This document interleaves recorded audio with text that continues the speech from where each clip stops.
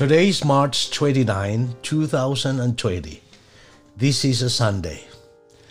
Welcome to our Open My Eyes podcast, episode 53. Today's reading is 1 Chronicles chapter 17 to 19. And here in these chapters, the focus is on David. I encourage you to please read chapter 17, and you will hear and notice his prayer.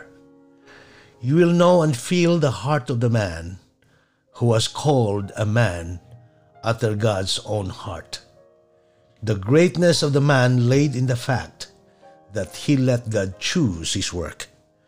Let me quote from you Patriarchs and Prophets, pages 712 and 713. I quote, "Though the cherished purpose of his heart had been denied, David received the message from Nathan the prophet with gratitude, and he then renewed his covenant with God.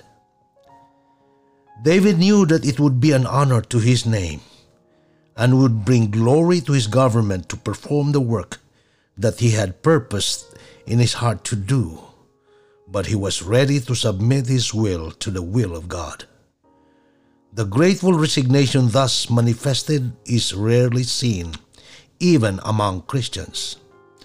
How often do those who have passed the strength of manhood cling to the hope of accomplishing some great work upon which their hearts are set, but which they are unfitted to perform?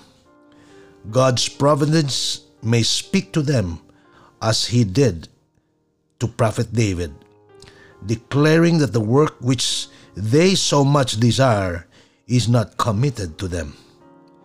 It is theirs to prepare the way for another to accomplish it.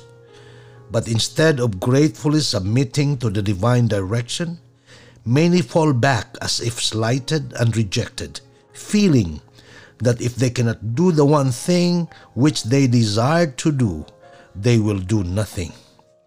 Many cling with desperate energy to responsibilities which they are incapable of bearing, and vainly endeavor to accomplish a work for which they are insufficient, while that which they might do lies neglected." End quote. I'm praying, and I would like to ask the Lord that we will continue to let God choose our work for us. We may have plans of our own, but I believe God has better plans than the best that we have. Have a good one.